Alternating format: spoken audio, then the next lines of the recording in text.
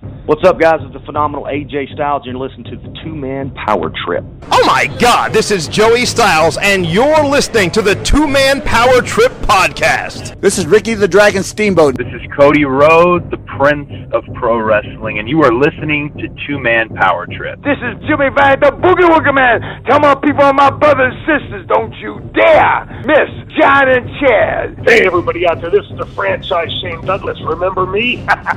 Well, guys, it's great to be on the show again. I appreciate you asking me back. So you said you were going to pinch yourself. I didn't know it was that kind of show now. I mean, if you guys are in the privacy of your own home, if you want to do these things. Good. How you doing, Chad? Hey, Johnny. Cool, man. What's going on? We ready to go or what?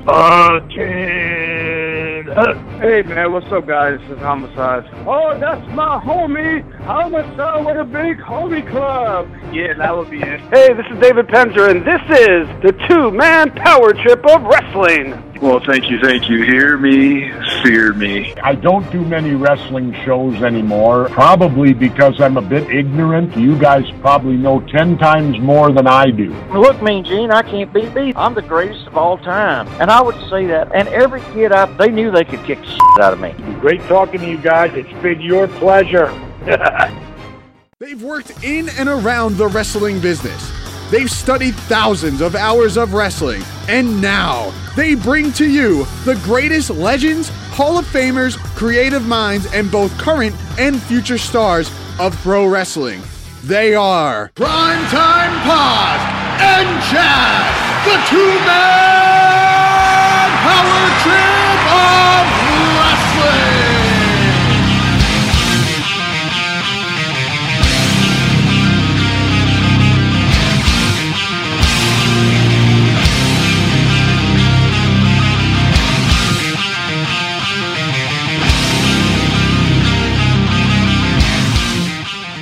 Momentum shifting a bit toward Jordan Devlin, who catches him with that roundhouse kick to the back of the neck. Devlin, cover on Burch. Is it enough? Is Burch out? He got it. No! Danny Burch, you can see. Danny Burch busted open.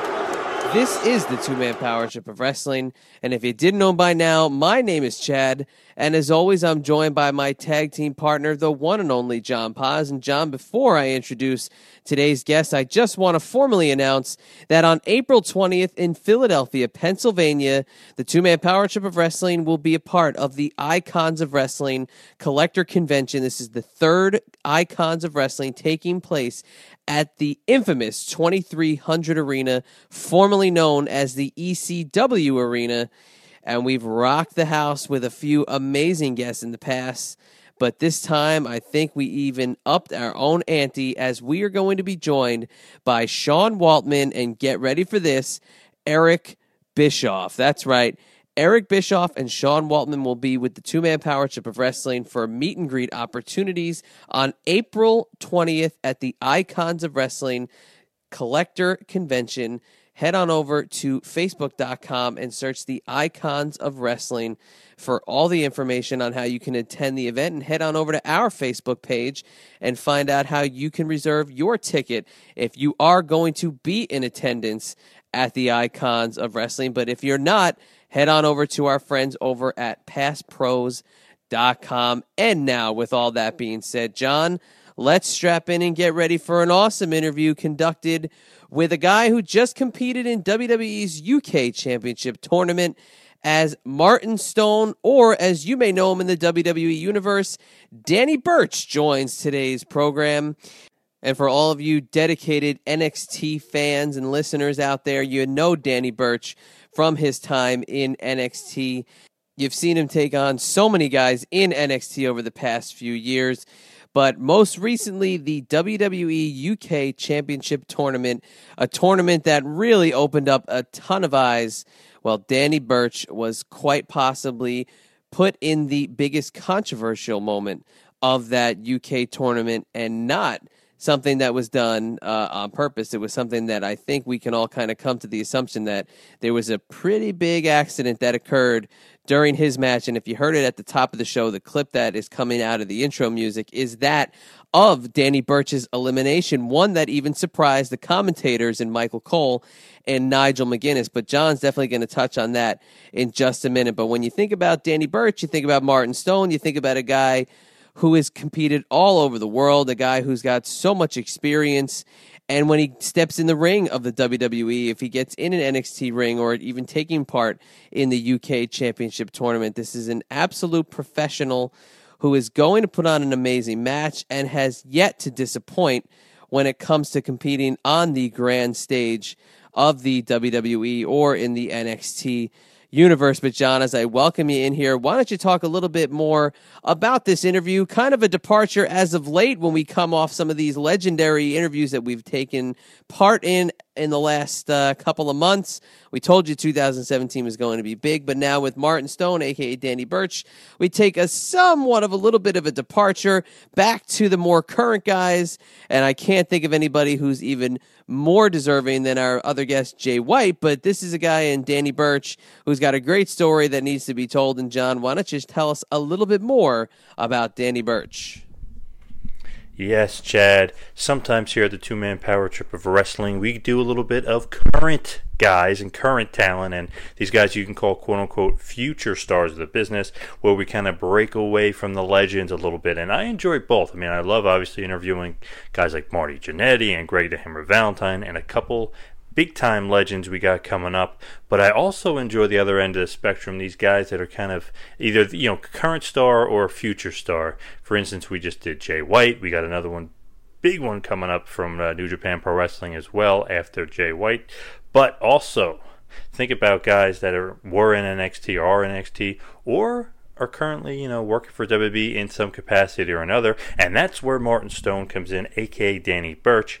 Obviously, you've seen him all over NXT for a while. You've seen him in the WWE UK Championship Tournament, and that's kind of where we take the beginning of the interview. I mean, obviously, if you know Martin Stone, or if you're a fan of Martin Stone, you know his style, you know the type of wrestler he is, and you've probably seen him on the indie scene, whether it was Evolve or many of the other indie leagues that he's worked at. So you should be familiar if you're a real fan with Martin Stone, but you're probably familiar with him more so as Danny Burch because of NXT and because most recently with the UK tournament. Now, the UK tournament was great. I love the production value of it. The fans were probably the best part of the whole thing. They did have some great talent in it, and obviously Danny Burch, one of those guys. And the thing that really sticks out to me and stuck out to Nigel McGuinness was the fact that he looked in tremendous shape, and we talked to him about that in the interview. He lost a lot of weight. He basically is at 7% body fat, something like that, and he really, really got himself devoted to investing in himself and getting in great shape and getting back to where he wanted to be in the wrestling business. And I love that Nigel kind of calls him out on it and says, man, this guy got in awesome shape. And I give a story of when I've seen him when he was in Evolve, when he wrestled Biff Busick, who's now in NXT. But he was huge. I mean, he was about, I wouldn't say huge, but he was a lot bigger. He was about 250, and he wasn't out of shape, but he didn't look the way he does now. And obviously now he said he's about 195 or 200 pounds, and he's just ripped and chiseled. So that's one of the things that's great that Cole and McGuinness kind of mentioned in the tournament. But when he wrestles in the tournament and he's kind of out of the tournament in that first round, it's one of those things where, was it really supposed to happen? Obviously, Devlin beats him with that enziguri. The blood that was pouring out of the back of his head, he opened up a cut. It was crazy. It was a huge amount of blood. So was he really supposed to kick out there? And they do the slow motion. They show that he actually does kick out, but the ref counted 3. So it kind of adds to the controversy. And like we both said in the interview, we both kind of thought that was a good thing. It almost makes it so he can come back, or that he should come back and kind of try to avenge that loss, or almost try to figure out who the real winner is in that match, because Devlin really didn't win. But obviously, there's some controversy. Was he supposed to kick out? Was he not supposed to kick out? Was that really the finish? So we do talk about that in the interview, and that's a lot of fun. I mean, we talk from A to Z on the UK tournament. We talk about Pete Dunne. We talk about Tyler Bate. We talk about Trent Seven. We talk about every guy in the tournament. And like I said, that unique and amazing crowd that was in the UK for that. So really, really, I mean, if you're a current WWE fan, or if you're a fan of the network, or you like the UK style and you've seen this tournament, you're definitely going to want to listen up real good to the the beginning chunk of this interview for a great story on the UK Championship Tournament. Yeah, like you said, that does dominate a good portion of the interview, and it's still fresh in a lot of fans' minds because that UK tournament was so different compared to things that WWE has kind of neglected in the past, and that is really the foreign talent having their own showcase. You know, you might think back to WCW where there was more of a, European flavor and there was more of a mixture in cultures, but now WWE Network being able to kind of focus on that UK wrestling scene, a scene that we had heard Matt Cross talk about on this show as being so vibrant and so really full of such great talent that WWE accentuating that was very cool to see, but also I defy you to really find as comprehensive a breakdown as we got in this interview anywhere else. And really, even thinking about it or having tried to go back and see, there really has not been that much of an inside breakdown from somebody in the tournament to the extent that we do cover on this show. But John, quickly, before we get it on over to the interview, why don't you share with us a couple more little things that you think we need to look out for from this interview, and when we take away from the final synopsis with Martin Stone, a.k.a. Danny Burch, what are a few more things that kind of stick out to you that we should be concentrating on? Yeah, just one other quick thing I really wanted to add, because this is a great interview, and I really feel like this guy is somebody who should probably be signed by the WWE right now. Obviously, Bate is signed, Trent Seven is signed, Pete Dunne is signed, and as we learn in this interview, he is currently not signed. He was signed at one point, obviously, when he was in NXT, but obviously that went by the wayside. We talk about his release in this interview. We talk about a lot of good things, a lot of good details of NXT. We talk about his debut against Bray Wyatt, and a lot of the great talent that he was able to wrestle in NXT, whether it be Tyler Dillinger, Gargano and Ciampa, James Storm, working in the Cruiserweight Classic as one of the Dark Masters against the Bollywood Boys. So, we go through a whole gamut of things here, and it's such a great topic because when you're able to kind of touch into current wrestling and talk about that UK tournament, which was something totally different, totally unique, totally special, and then you're able to talk about WWE and the NXT, that's a great thing.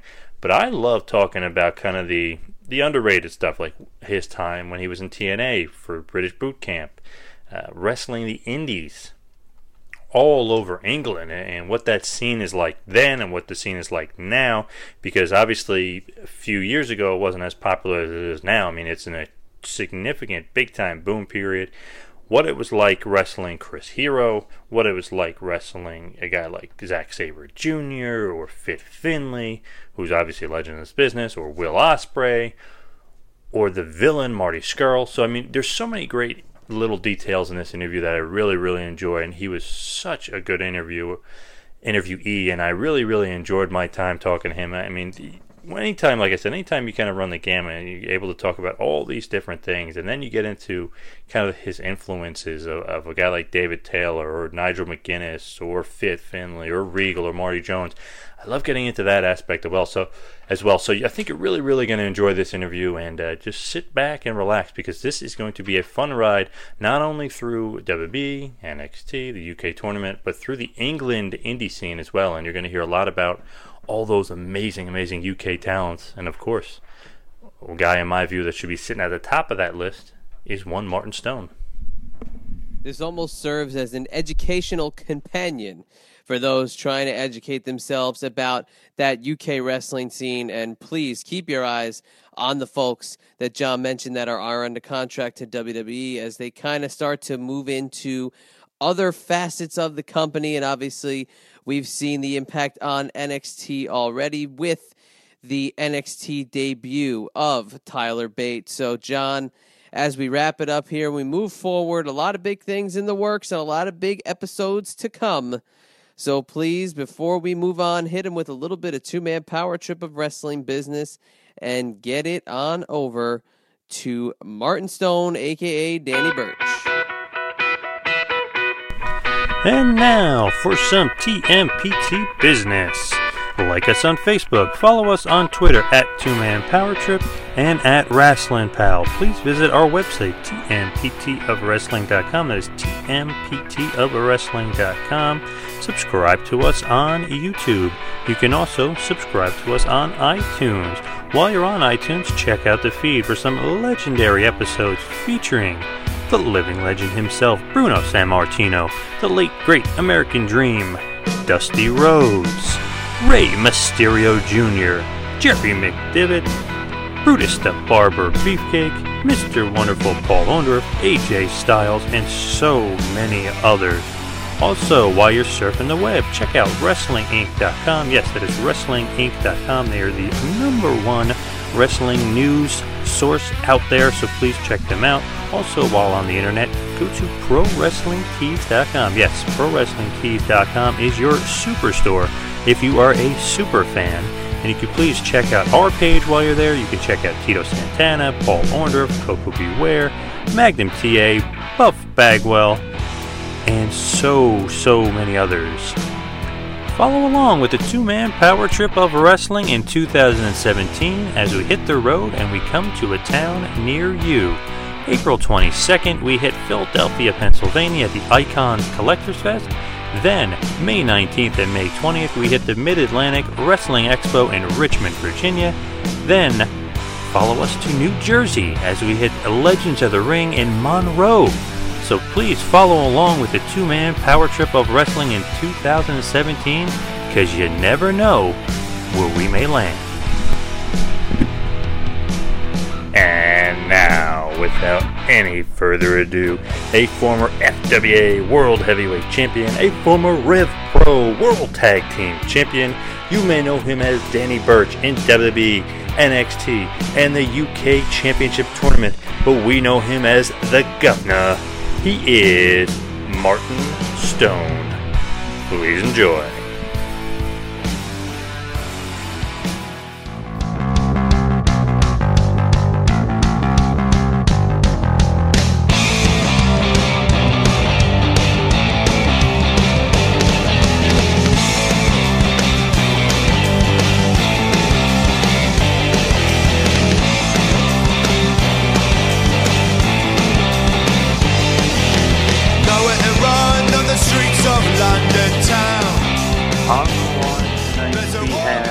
Former FWA World Heavyweight Champion, a current FIP Heritage Champion, a former Rev Pro World Tag Team Champion, and you may have just seen him on the UK Championship Title Tournament on the WWE Network. He is Danny Burch, a.k.a. Martin Stone, or you can just plain old call him the Governor. Welcome to the two-man power trip of wrestling. Top man, mate. Thank you very much. Pleasure to be here. Now, of course, I kind of just mentioned it kind of right off the top, just kind of the elephant in the room, and the big story was a couple weeks ago, the UK Championship Tournament, the WWE kind of launching in the UK. What were your thoughts on that, epic kind of tournament that they had going on there in the UK? Well, wrestling it's so exciting at this point in time. Never in my wildest dreams, when I first started training to be a pro wrestler 13 years ago, I'll be in my 14th year, July this year, never would I have ever thought that the WWE would be holding a tournament in England to crown the first ever UK champion. So to be a part of that was absolutely mind-blowing. Obviously it's groundbreaking, and it was just a really, really humble thing to get the call to say, hey, we wanted to be a part of this. So, it was absolutely amazing. Now, when you get that call, who is the person kind of calling you saying, hey, we're bringing it back in and we're going to launch this huge tournament, and it's really going to be important, it's really going to be special. So who made that call to you? It was the head of talent relations. And he basically says, we want to get you back in, WWE, and we're going to launch this tournament. That's basically how it goes down. Well, the call was, it was like, we wanted to be a part of the UK tournament. Are you available? And yes, of course. So now, when you initially heard that they're going to do this tournament, envision kind of what it became, or when you got there, you're like, wow, this is with the top-notch production value and the WWE flavor. Was it what you were expecting? It was and more. Being held in Blackpool is obviously hugely significant because that's where Mr. William Regal basically started out applying his trade as a pro wrestler. So obviously it had that very unique British heritage to it. because at one point in time, Blackpool was a hotbed for British wrestling. Like guys would work on a Tuesday night, a Wednesday night, a Thursday night, and then obviously when the season picked up, they'd work every night and stuff like that. And I mean, that was the first time I've been to Blackpool. I mean, I've you can put a pin on a map of England and Europe, and pretty much I've wrestled there. So for me, it was the first time being there. Walking into the building for the first day, I just knew it was going to be magic, just with the whole vibe of the place, the whole atmosphere of the place. So yeah, it was what I expected and more. The most remarkable thing, obviously, you throw in the WWE production value, and that is a great aspect of it. But those crowds, you never kind of know what you're going to get with crowds. But I feel like with the UK crowd, you kind of know you're going to get a hot crowd. Were you expecting them to be as crazy as they were? Is that kind of the thing with the UK crowd? Yeah, I mean, British wrestling is in a boom period at this point in time. Everybody is a household name in England, especially in terms of it being on the independent level. So, I hadn't been in England, obviously. I relocated to Orlando in December of 2014. So I haven't been home properly and, worked the scene regular for a long time. I went back last year to Revolution Pro. Got the chance to step in the ring with Pete Dunne for the first time. But that crowd that's a UK crowd. They are passionate, they are vocal, they are loud, they are obnoxious, they are not going to hold back on what they think of you as a performer and talent. And, for me, the fact that I live in Orlando and obviously I live in the States, to be able to go home and get the reception I got and, for the crowd singing and it was out of this world. UK crowd is definitely special. I think it added to the event. Obviously, with the production value, it was really cool, and the actual place that it was at was cool. The venue was great, but the crowd adds to it, and they definitely made it special. When you were asked to do this tournament, and you're kind of coming along here, and obviously it was a big deal, were you kind of hoping that WWE would, because you were saying like the resurgence of UK really, were you hoping that WWE was going to kind of catch on to that resurgence? It hadn't really crossed my mind. I've not really, obviously I'd never really thought that they would try and run more of a regular thing in England. This is groundbreaking. They hosted a 2-day tournament to crown a new champion. So it's a new champion, like the first ever UK champion. So it was always one of those things that obviously the top guys in the country would at some time be able to try and get to the States, So it's not even really a case of that they'll catch on with the scene. Obviously, they're going to catch on with the top talent in the country. But for them to run a 2-day tournament there was, it's blinding. You can't beat it. I feel like with that resurgence, there's so many good guys in the UK, even some untapped guys that weren't in the tournament, or obviously some guys that couldn't be in the tournament due to contractual obligations elsewhere. But you mentioned Pete Dunne, and I think even more so than Tyler Bate to me. I felt like he was a standout. What are your thoughts on Pete Dunne? Like you said, you wrestled him before, you knew how good he was, but what are your thoughts on him and him kind of becoming a star after that tournament? Yeah, Pete's great. He's really young. I think he's, correct me if I'm wrong, I think he's about 23, 24. But he's been to Japan. He's plied his trade and worked on his craft around the world. I had the pleasure of stepping in the ring with him for the first time last year, and there's no hype with Pete because obviously no one really, British wrestlers aren't hyped up because obviously we don't get the exposure that someone like who is in Ring of Honor would, for instance, here in the States. It's catching on now, obviously with the likes of Progress and Rev Pro, and places like that. But Pete is, he's so good in the ring.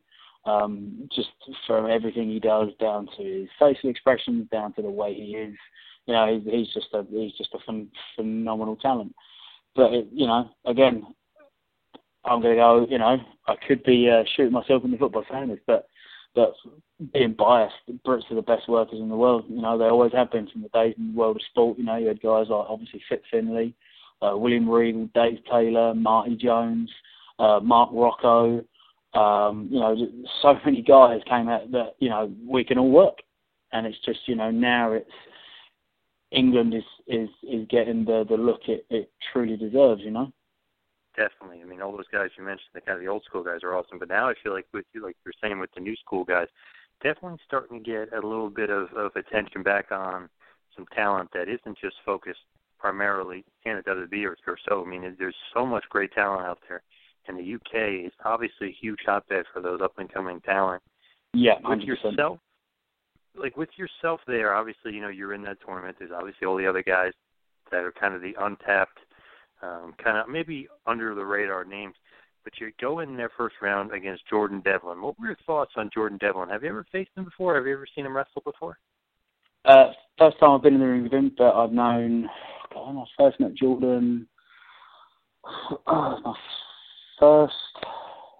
first time in Scotland for BCW, so that would have been what? I want to say about 2006.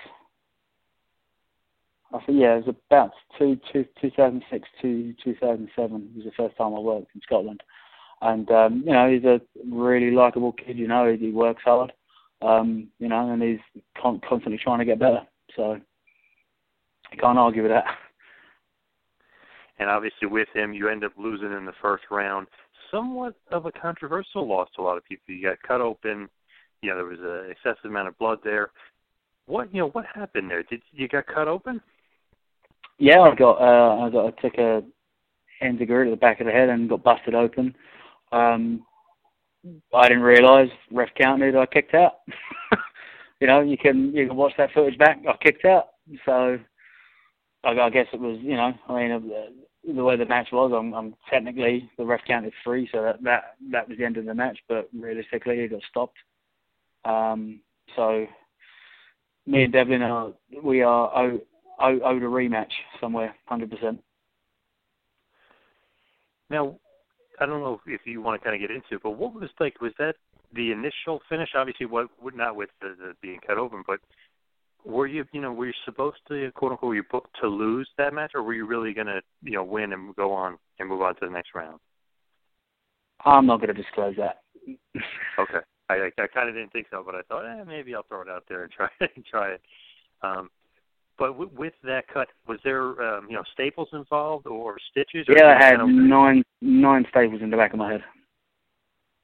Oh, wow. Damn. Yeah, it was, you know, I had no idea I was busted open. It wasn't until I sat up and I was like, felt the back of my head, I was like, wondered what was trickling. And then I was obviously, you look at the footage, I look at my hand, I'm like, oh, wow, okay. I'm busted wide open. So,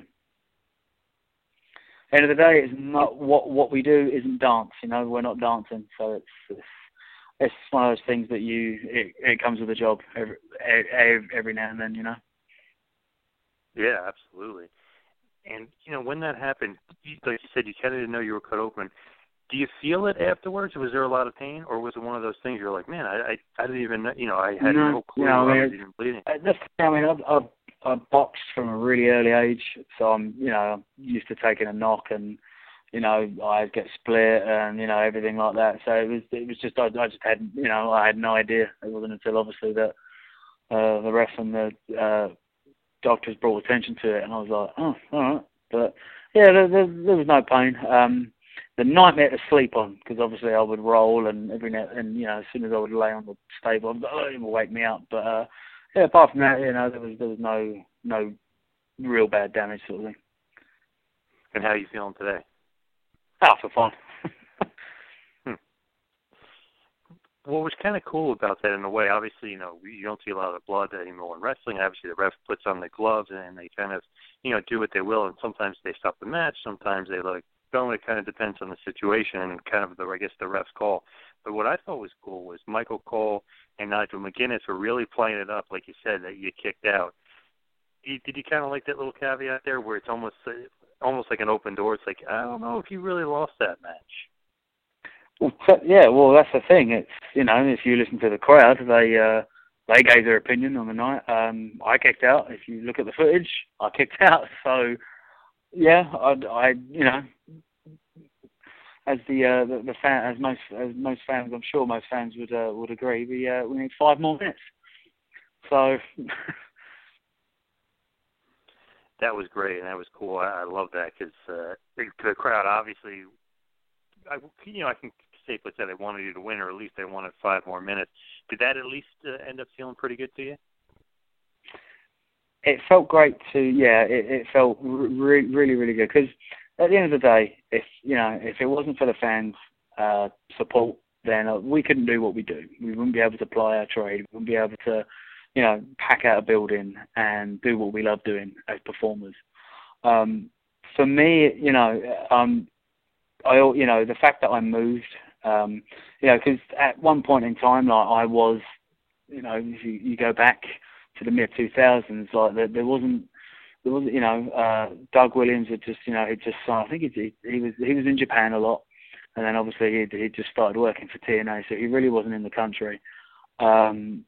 Jody Fleisch had retired, and Johnny Storm wasn't really doing as much as what he was doing when British wrestling, when it was first brought out the Ashes in, to 1999, 2000, like the 3 names that really, did a lot to bring British wrestling back was Doug, Johnny, and Jody. But when I broke in, they weren't around, and not to toot my own horn, but I was the only one who was good enough to be able to work all the American imports that were being flown in. So, at one point in time, I was the man in England, and moving here, and obviously, I got signed to developmental in 2012. I often wonder, are they gonna cheer me, for what I used to do, or are they, just going to be like, well, you're not about anymore, and there's so many more guys here now. So to get that reaction was, it's magic, and I cannot thank the UK fans enough for it. Now, are you currently signed with the WWE, or no. What's the kind of relationship there? No. No, I'm not under contract. I'm a independent contractor. I'm working. Obviously, I'm working a lot of American indies. I've just started going back for Revolution Pro. I'll be back there the weekend after the UK tournament, and I got the chance to work Jay White from New Japan, which was a fantastic experience and a really, really good match. So yeah, no, I'm not under contract to anyone. Which is, I kind of want to touch on that for just a second, and I'll go back to WWE for a second, but I want to talk about Jay White because we just had him on, and I feel like he is a can't-miss prospect. I love that he's kind of on excursion from New Japan, and he's wrestling all, Rev Pro, he's wrestling ROH. What are your thoughts of working Jay? He's brilliant. I didn't really know a lot about him. But obviously I know he was scouted by Finn Balor. And obviously, Finn is one of the best wrestlers on the planet, so I knew he wasn't going to be that bad. But yeah, he was absolutely fantastic. Really good, really solid.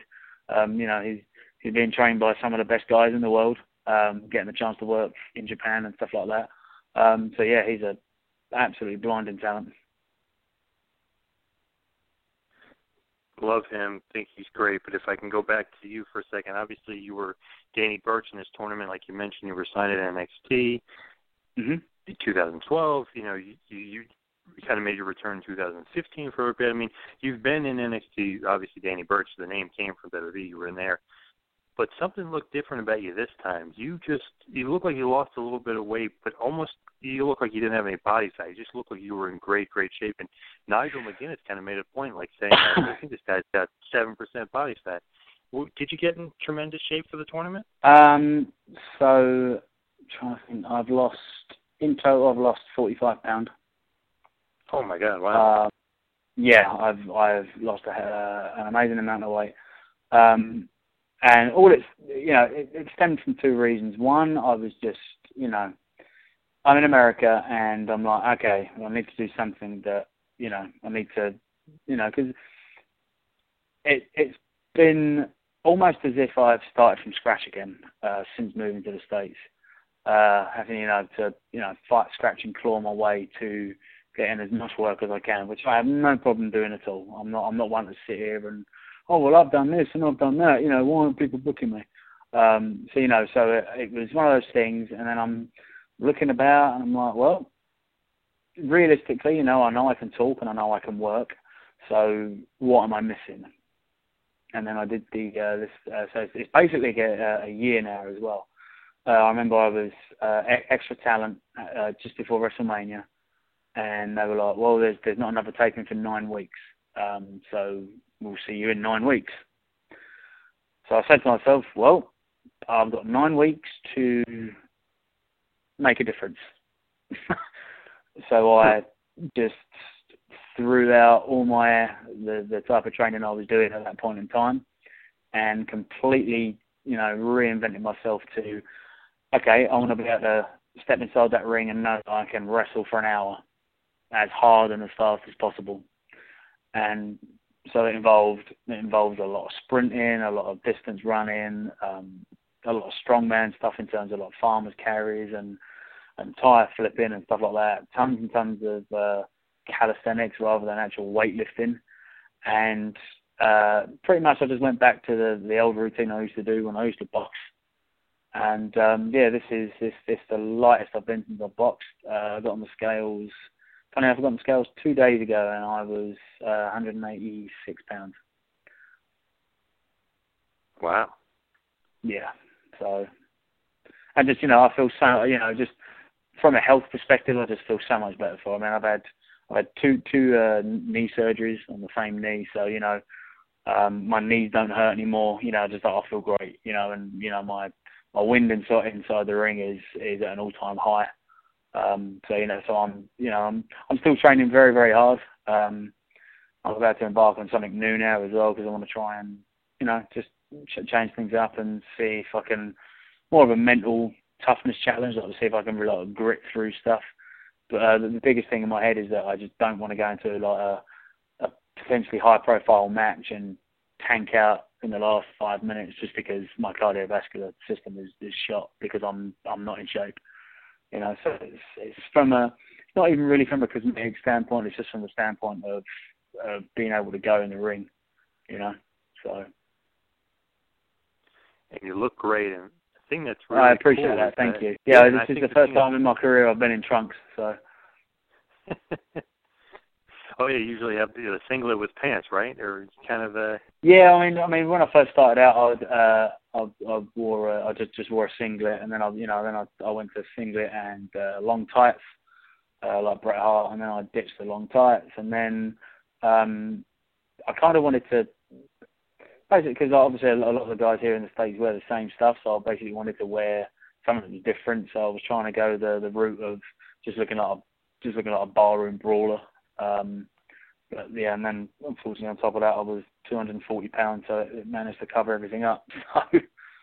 So. Did you go back and watch the tournament? Because great compliment, obviously, from Nigel kind of saying that about you. So it's great you lose the weight, and it's great that they mention it on the network or on TV. Yeah, I mean, especially because, I've known Nigel quite a long time. So for me to see him there is one of the best things in the world. And obviously Nigel, when he was at his peak, he was untouchable. He was so good. That was one match I always wanted, but unfortunately never happened. But to get that comment from him was, it was magic. Arguably, at one point, he was probably the best wrestler in the world. Him and Bryan Danielson probably neck and neck. Yeah, 100%. Now, I remember I saw you live a couple of years ago in New York for Evolve for Gabe Sapolsky, and you wrestled Diff Busick, and you looked in great shape. But then I saw you in the tournament, I'm like, man, he just looks, much, much different at this point. Yeah, I mean, again, when I wrestled Biff, I was about 240. Wow. Quite a difference. But it's great that you're donning the tights. It adds to the look. I think it adds to the of Martin Stone. It kind of makes it a little bit old school in a way. Yeah. It's just I wanted to change it up and I wanted to look different. Not that I wanted to look different than anybody else, because obviously everybody wears trunks and stuff like that. Excuse me. But I I wanted to, so people would actually look at it and go, that is a huge difference, wow, he really has changed. So I'm glad it's working. Definitely. Kind of going back to WWE or NXT, on the network, back when you got signed 2012, you really debuted more towards 2013. And obviously when you look at the names of some of the guys that you were wrestling at that point, starting to pop up on TV, or they've been on TV for a while, and a guy that really sticks out is the debut. You had a debut against Bray Wyatt. Obviously he's kind of on to be a huge, huge star. What were your thoughts, as you're debuting there and you've seen Bray Wyatt? Did you kind of look at him and think that, man, this guy's going to be, main eventing someday? From the promo classes, I knew Bray was going to be a star. And he's a star. There's no getting away from it. Just how he carries himself, how he performs in the ring, how he talks. He's a star. He is absolutely phenomenal. I did. We always used to talk and we'd be like, well, who can you see main event at WrestleMania? And I always used to say Bray.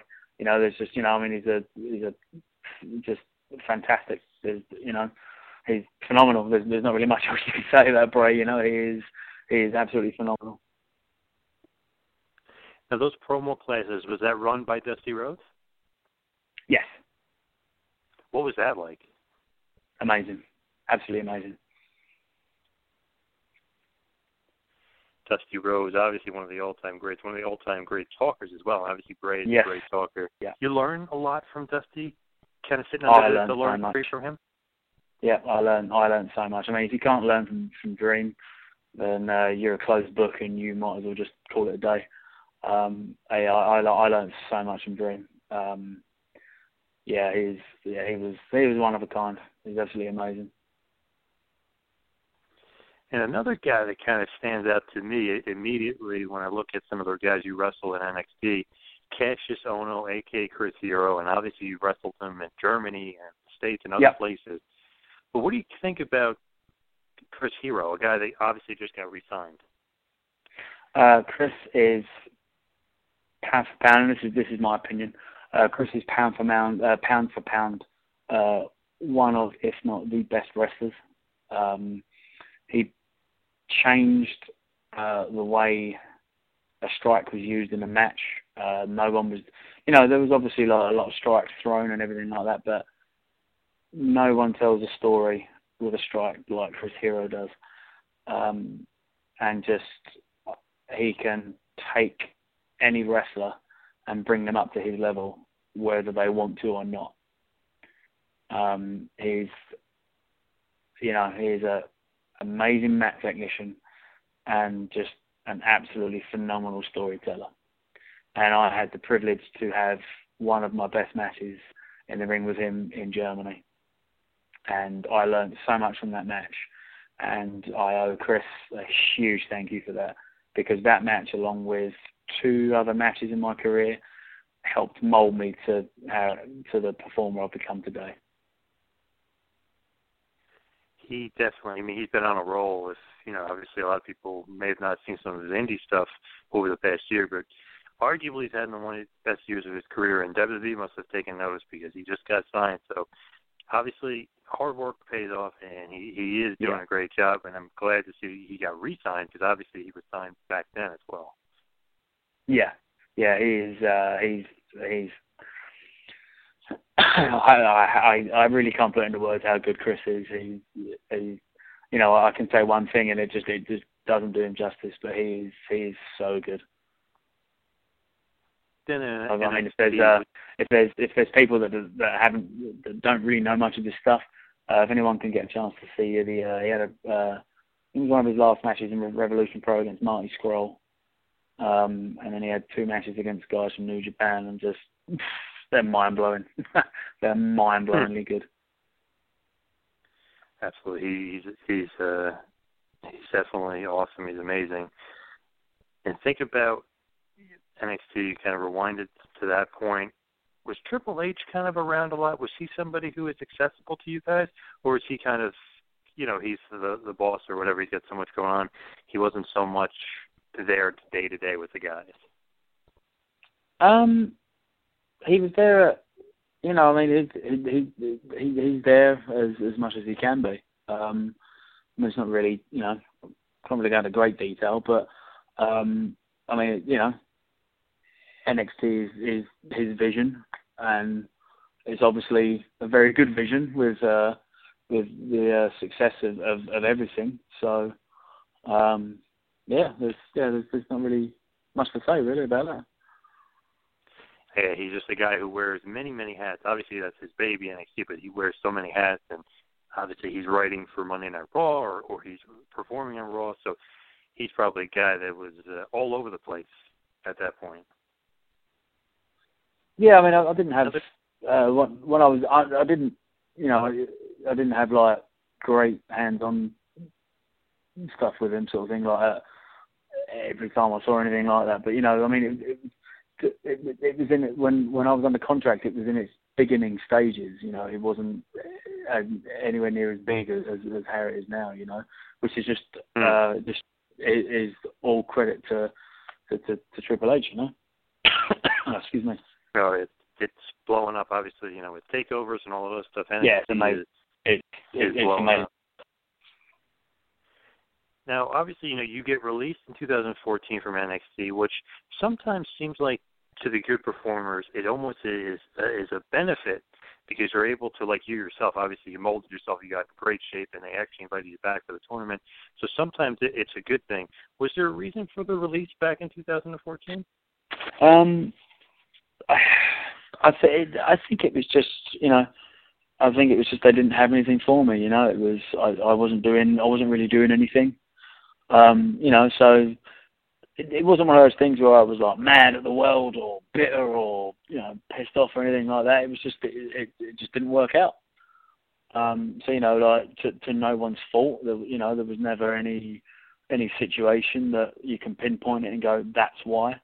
I had a blast. I had an absolute blast there. I was there for 2 years. Not many people can get to the point when they get hired.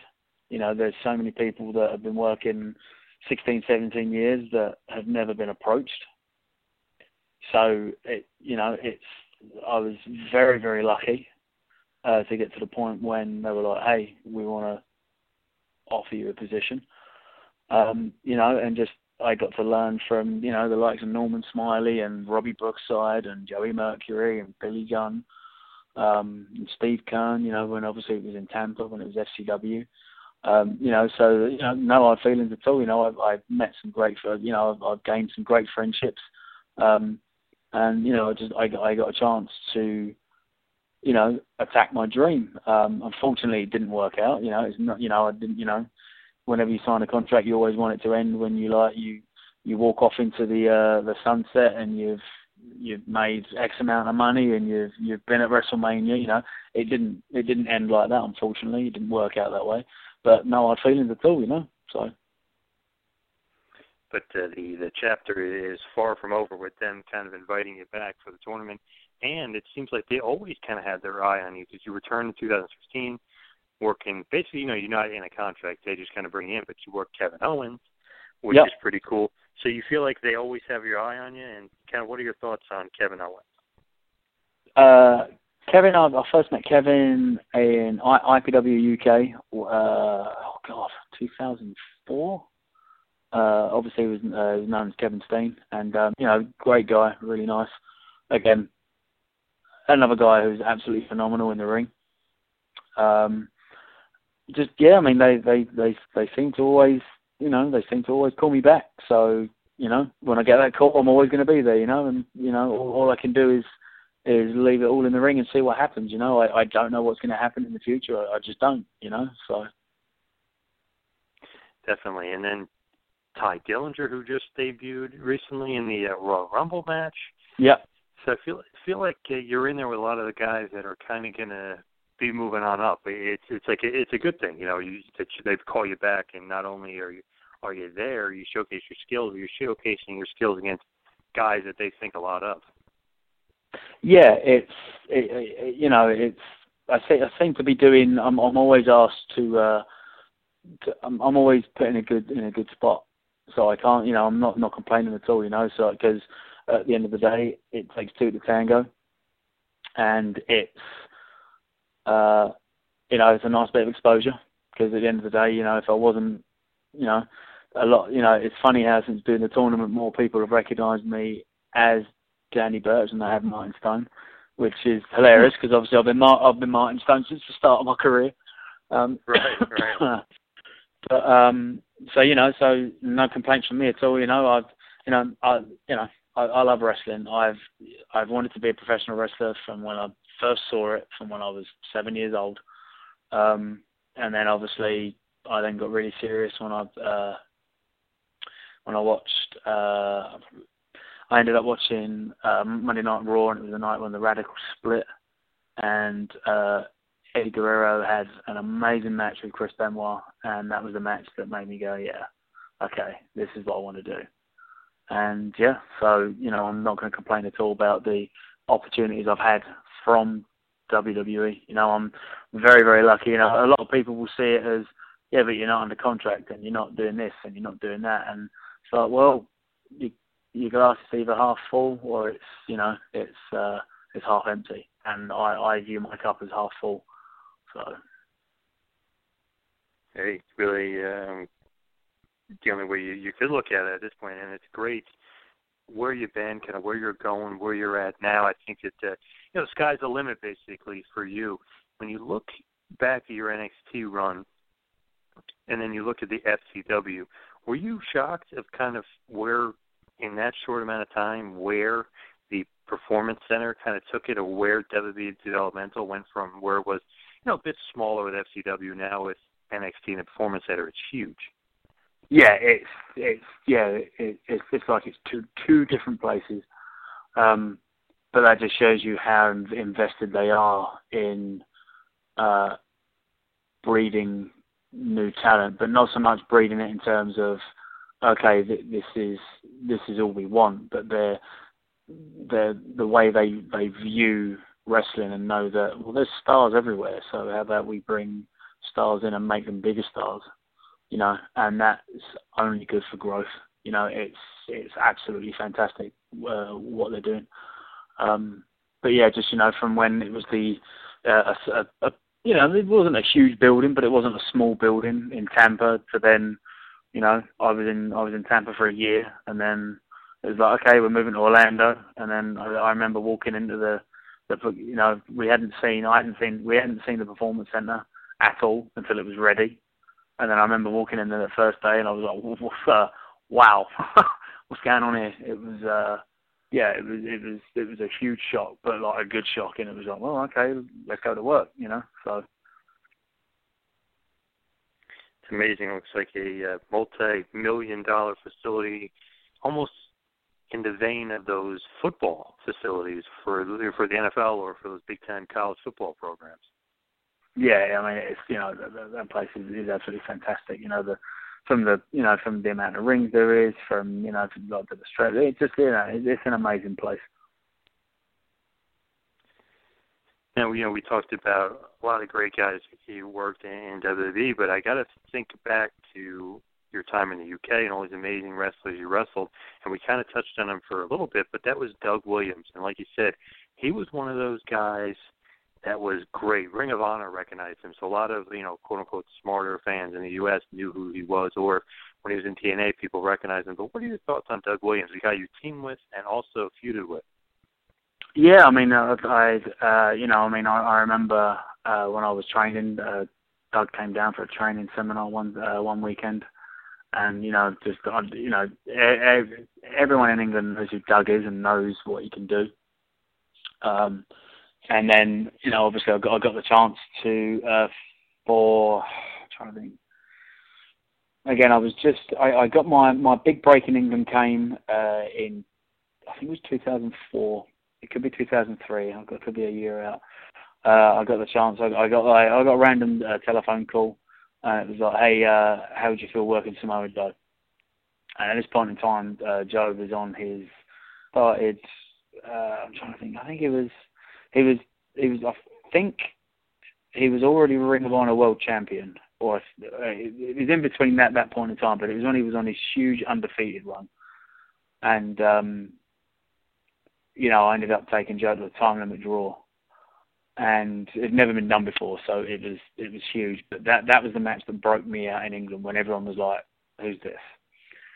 So then after that, I think it was the end of that year. It was the first time I'd worked Doug. And I remember him saying to me afterwards, and he was like, all this hype, all this hype when everyone says, like, you're like, oh, this is the next guy, he's that good. And he was like, yeah, you are, well done. Which was huge for me, because Doug is, one of the best ambassadors for British wrestling. But then, I then got the chance to team with him for a year in Germany, and we had some really good matches, we had some fun times, and it was always good to sort of sit back and listen to the way to the type of stuff he would throw out there in a match in terms of and stuff like that. And it was a great learning time period as well. And then I think I've wrestled Doug I've only wrestled him about 4 or 5 times, but they were always good matches. They were always real solid. And it's always a good day to step in the ring with Doug.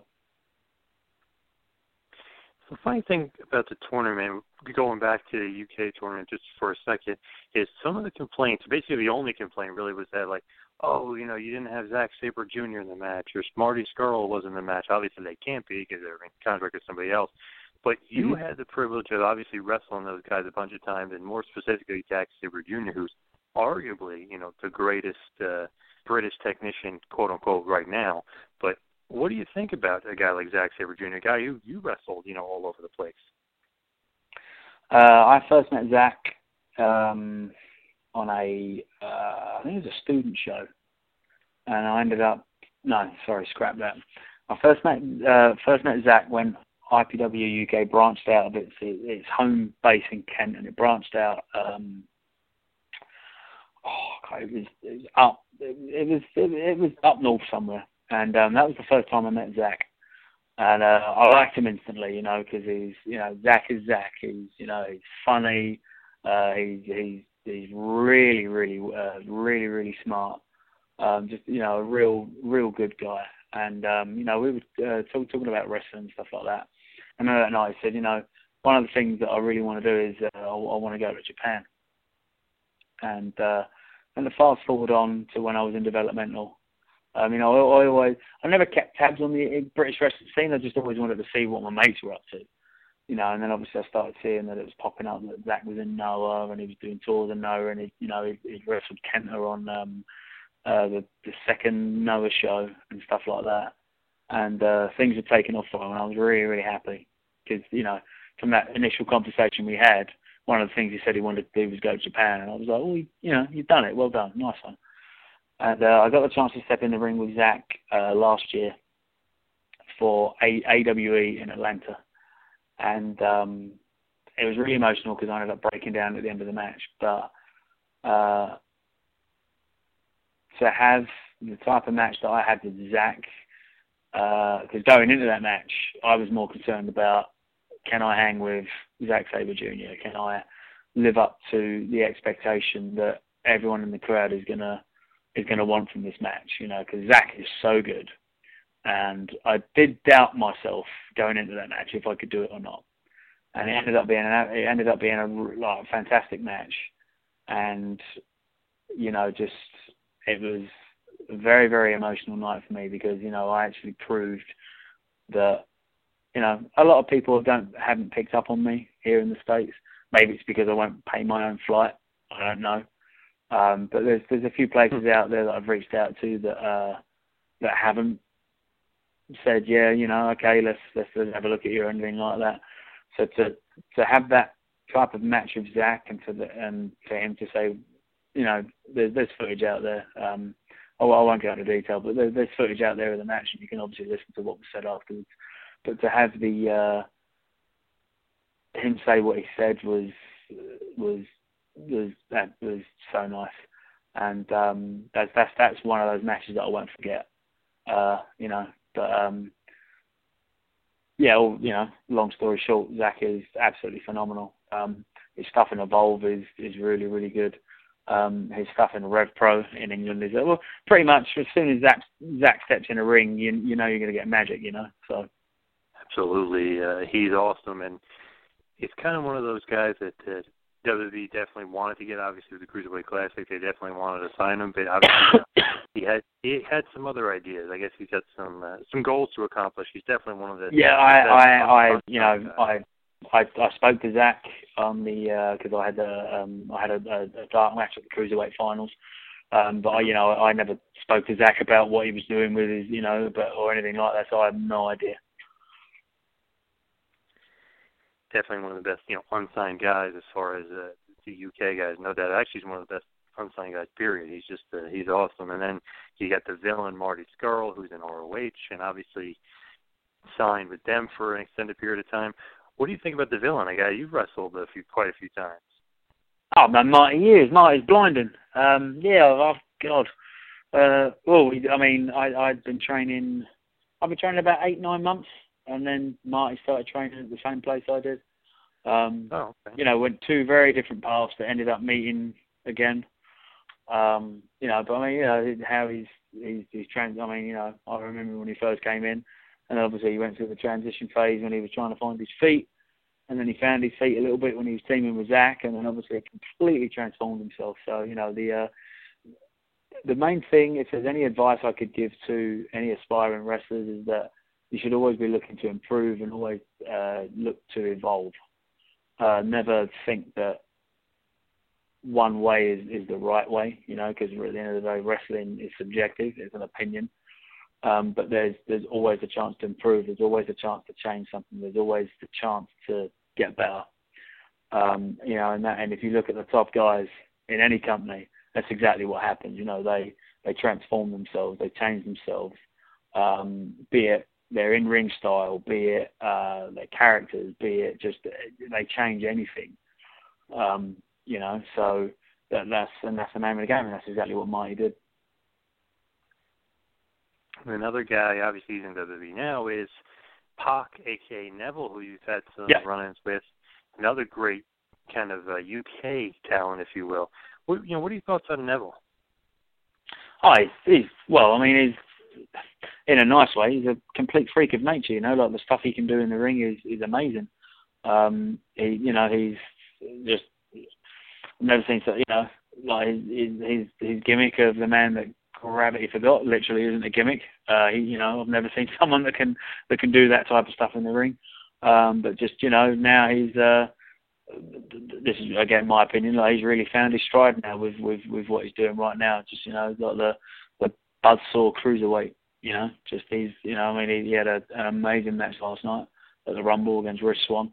But yeah, he's incredible. I first met Neville. Again, was mid 2000s, so about 2006, 2007 was the first time I met Neville. And I've stepped in the ring with him a few times. One of my favourite matches I had with him was there was a promotion in England called RQW, and they did a one-night tournament to crown the first champion, and it was me and Neville in the finals. And he's evolved, constantly evolving. He's so good. And speaking of that promotion and kind of touching on Pro Wrestling Noah back a little bit, you wrestled Go Shiozaki. I know maybe a lot of fans might not be familiar with him. If you're not, you probably should. Great guy, awesome wrestler from Pro Wrestling Noah. What are your thoughts and recollections of wrestling him? Not wanting to ever get chopped again by him. That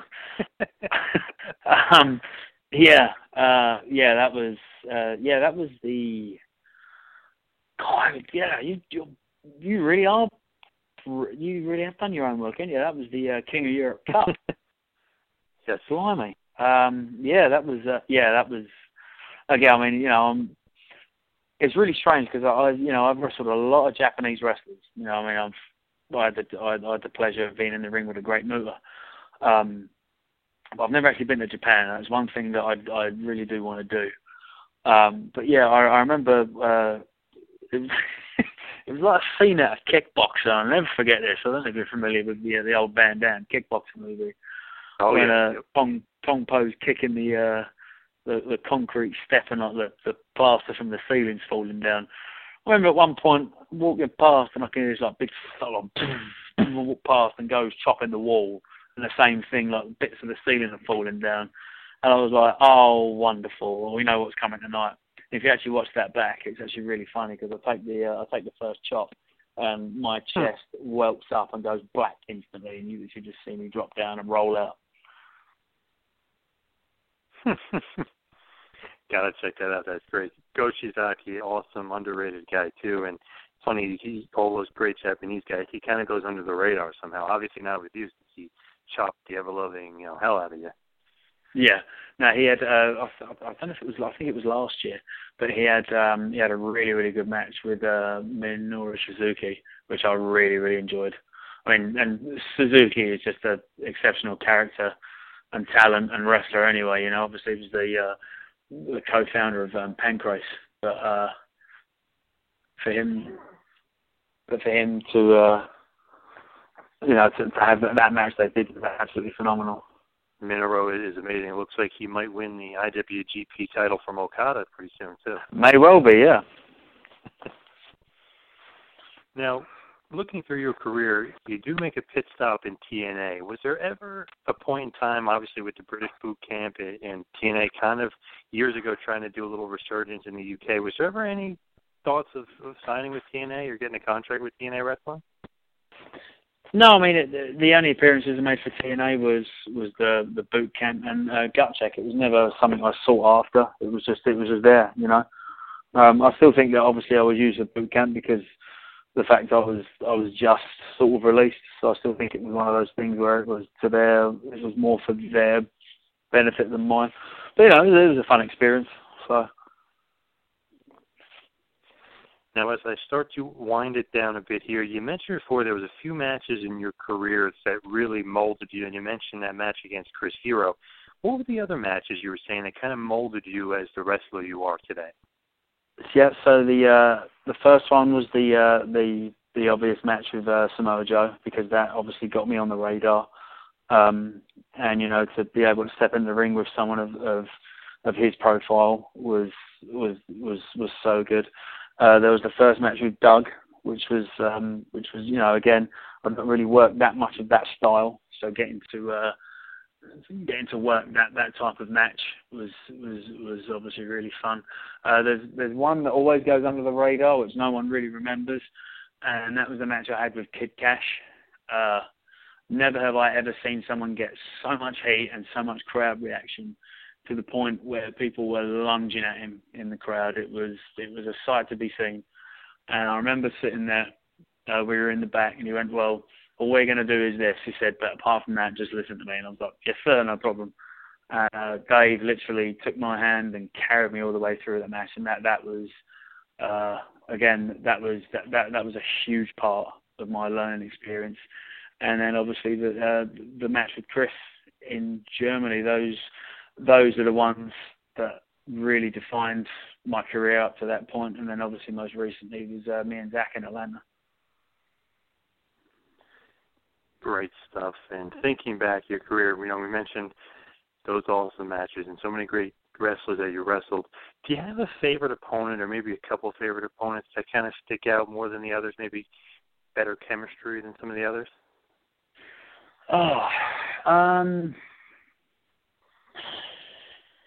That's a tough one. I instantly clicked with Hero, and that's, I know that we could step in any ring anywhere, and we could put on a real good match. I clicked with him. Same with Zach as well. Some of my favourite matches have been with the guy from England, Charles Samuels. We've got some really, really good chemistry, and we've always had good matches. trying to think. I've had a couple. I'm trying to think. I had a really, really good match with Marty, but that was like obviously since Marty had completely transformed. So that's something I would like to touch on again, because I know that now with how far he's come and obviously where I've come, I know that we could put on some magic. But yeah, there's not. I tend to approach it. I don't really try and have a favourite match. I always try and make sure that my last performance, I'd somehow beat it, or something's better about it. So I don't really tend to try and look at it as, okay, well, what's the one good match that I've had. I always try and look at it as, okay, well, I need to, as a performer, I want to try and, maybe if I do this differently, it will come off better. Maybe if I do that, it will be better. So I'm always constantly trying to get better. So, but like again, it's one of those things is that I always try and have fun, no matter what show I'm on, no matter what I'm doing. I always try and have fun. Because at the end of the day, if you don't have fun, then what are you doing it for? So it's a constant. It should always be constantly learning while having fun. That's how I try and what I try and do with wrestling. Absolutely, and we mentioned before Great Muta for a little bit. We mentioned Fit Finlay, Samoa Joe, Zack Sabre Jr., Marty Scurll. Is there a dream match that you wanted to have? Let's just say, you never wrestled this guy, but always kind of had aspirations of wanting to wrestle. Is there somebody out there that you could picture a dream match with? If it would ever happen, it may not happen. Well, I'll be very surprised if it would happen now. That would be Kurt Angle. At the show when I wrestled Pete Dunne, Kurt was there and he watched the match and he was like, that was really good. And then, that kind of took me aback a bit, and I was like, oh, wow. I think for me, the ultimate dream match would be William Regal. Just because obviously, he's so good. But I think like on the scene now, I've never wrestled. I've always, I love how Davey Richards is inside the ring. I've never had the chance to work Davey, and I'd love to work Davey. I really like JT Dunn as well. He's really good. So I'd love the chance to work JT Dunn. I'm trying to think there's even Will Ospreay. Will is an amazing talent, and I've never had the chance to step in the ring with him, but I would love that match. So there's quite a few people out there that I'd love to step in the ring with. So I can't really name one big dream match or anything, So. Well, the UK wrestling scene is definitely bright, and with you, and Will Ospreay, and Pete Dunne, and Sabre, and Scurll. I mean, there's so many good guys out there. But where do you kind of see yourself in 5 years? Is there some goals or some aspirations? Is there a place you want to be in 5 years' time? No, for me, I just want to be able to keep doing what I'm doing and just keep enjoying it, because I love this job, and I wouldn't be in it if I didn't, because, the long nights away from home, the amount of time you spend away from your family, the fact that you could, you potentially miss important dates and stuff like that. So, I just want to be able to keep doing what I'm doing and keep the passion alive. Now, is WB a goal of yours, or is it one of those things where, well, if I get there, I get there? It's not really like. Of course it is. If you're not in this job to be there, then you shouldn't really be in this job. Because it is. You can go and apply your trade elsewhere, but it is the only place to work, and it's the only place to be. So I would love the chance to be back there. So, but who knows?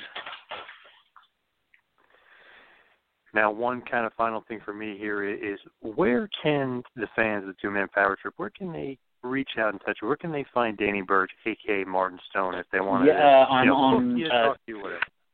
My Twitter handle is @theGovernorMStone. I'm on Instagram as the Governor Martin Stone. So yeah, I mean those are the best places to find out what I'm doing. I'm on ProWrestlingTees.com/Martin Stone. Yeah, I mean I'm not, I haven't got that many social media aspects or anything like that. I don't, I should do really, but I don't upload matches or anything like that. But just from a from a wrestler standpoint, I want to thank the fans, for supporting me, especially in England, for supporting me all these years, and obviously to the new fans that I'm slowly starting to build here in the States. Thank you for your support. When you turn up at a show and you buy a T-shirt or you buy an 8x10 or anything like that, it really is appreciated. Well, thank you so much for coming on with me, and I really appreciate it. And I have a feeling that all the fans out there haven't seen the last of you in the WWE or the last of you on the network. I feel like big and bright things are coming out of you in the future, as far as perhaps the network and perhaps more so with this UK championship. Well, I really appreciate that, my man. Thank you very much. Thank you very much. Really appreciate you coming on, and stay, in that great shape that you got yourself in. Oh, will do, mate. Definitely. Thanks for listening to the two-man power trip of wrestling. What the world is downloading.